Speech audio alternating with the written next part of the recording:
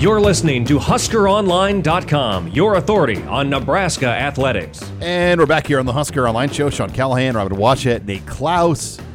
This segment of the Husker Online Show brought to you by Tanner's Sports Bar and Grill, 30th and Yankee Hill. Stopped in there Friday night, watched the Husker-Illinois game. Place was very busy, great crowd.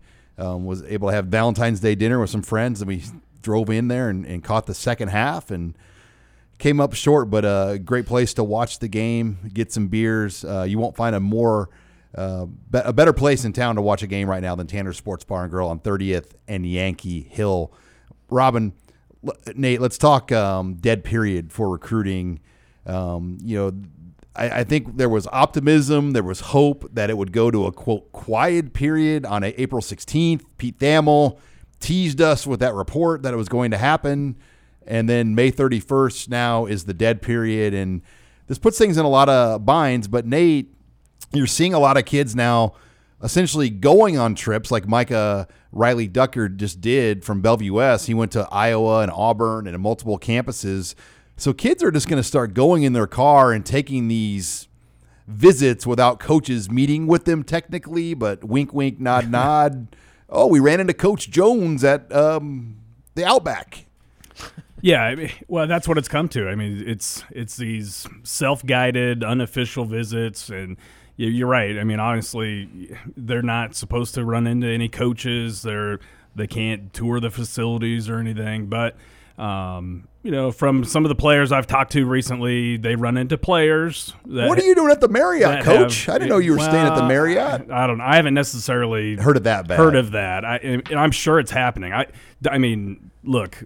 If Tennessee was paying players, just putting cash in McDonald's bags, then you know that a coach is going to randomly run into one of their recruits on campus. I mean, let's just face it. But what's happening is that the coaches are coordinating with their current players and saying, hey, Jimmy Joe is going to be on campus on Saturday, and he's going to be at the Union at noon. So go to the Union at noon and look for Jimmy Joe. Wink, and nod, then take him on a tour of everything. So that's give him a bag of McDonald's. Well, yeah, and give him some McNugs if he wants. So I think that's what's happening. They're running into players, and then the players are giving them tours and everything.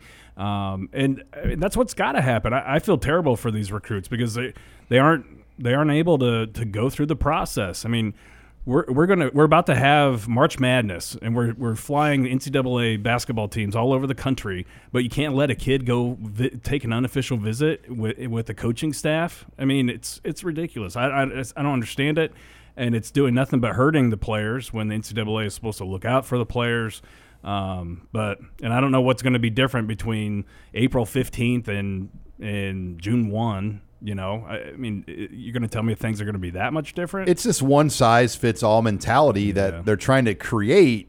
And as we've learned with COVID, Florida and California are completely different places for COVID. Illinois and Florida. And you can't really align the whole country with COVID and fairness because it's not fair right now if you live in California with the way it's locked down, or in Florida, you can do whatever you want right now at this point. Well, and I get wanting to limit competitive advantages and disadvantage just by what your local authorities say, but at the same time, go beyond just what it means for the college programs. Think about what it means for these the recruits. And you're talking about 2020 recruits that are going to not have the opportunity to see a second straight spring game now. And the lack of just in-person recruitment, that these kids are still going to have to make their decisions at a scheduled point in time, and they have as little information to make those decisions as any recruit before them, at least in the modern era. And that, I think, they're the biggest victims of all this. Yeah, programs, have to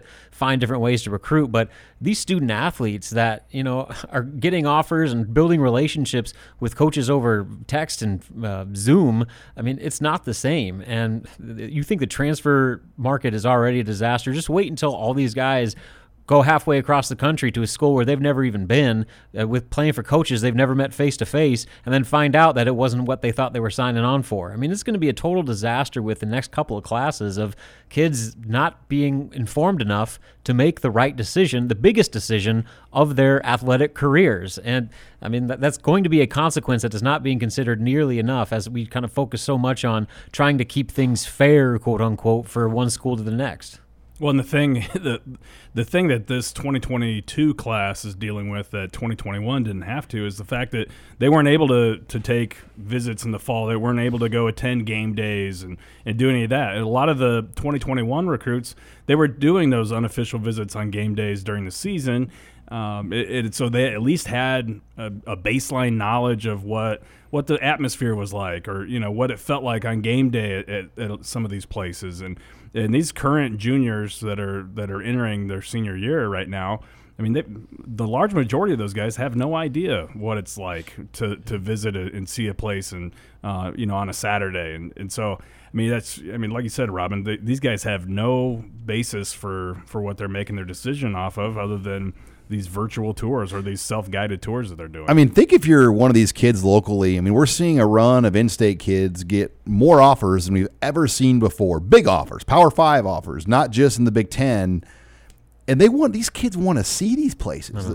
Like they want to go there so they deserve bad. to. And they're going and driving on their own to do all. I mean, it's just ridiculous that it's gotten to this point that you can't have guys on campus for spring practice. Like, you can't stand in the bleachers from a distance and watch spring practice. Like, yeah. I mean, I don't know. There's going to have to be a point where they get this figured out. And I really hope like they don't table this again and table it again. I hope we start to get some answers what June 1 is going to look like, because if it's delay, then it's just going to be another delay.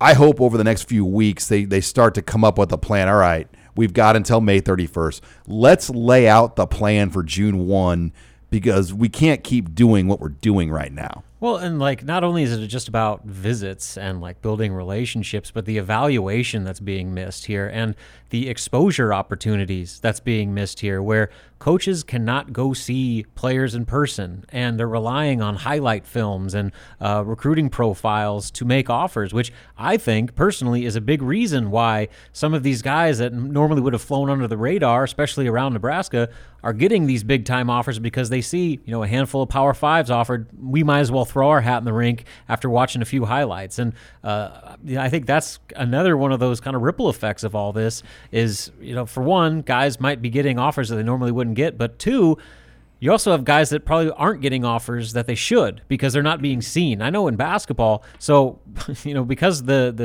dead period's going into May now, that's going to completely eliminate another April live evaluation period. April is always the biggest kickoff evaluation weekend or weekends of the AAU calendar. And now, like the Nike UIBL, they're not even planning on really doing anything in April. It sounds like everybody's just kind of moving their focus to June. And so that's June, July, potentially, maybe, of actually getting coaches to come see players on the summer AAU circuit. And, for guys around here, that go beyond the known commodities like Isaac Trout, Jason Green, those types, they're not going to get seen. They're not going to be able to get the offers that they might otherwise get that other guys before them in this state have gotten from participating in these exposure events, because they're being completely robbed of that opportunity. Yeah, the players that had the early interest are benefiting from that early interest, because these schools that haven't seen them in person are just basically figuring that, okay, well, the teams that offered early, they saw them in person. We'll trust their evaluation. Yeah. And the players that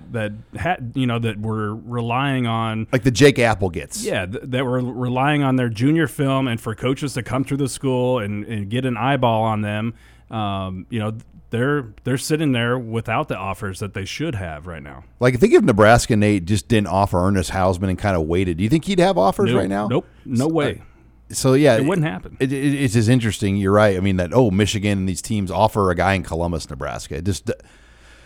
But these guys are trapped in their office. They got nothing to do other than to do Zoom virtuals and huddle watching sessions.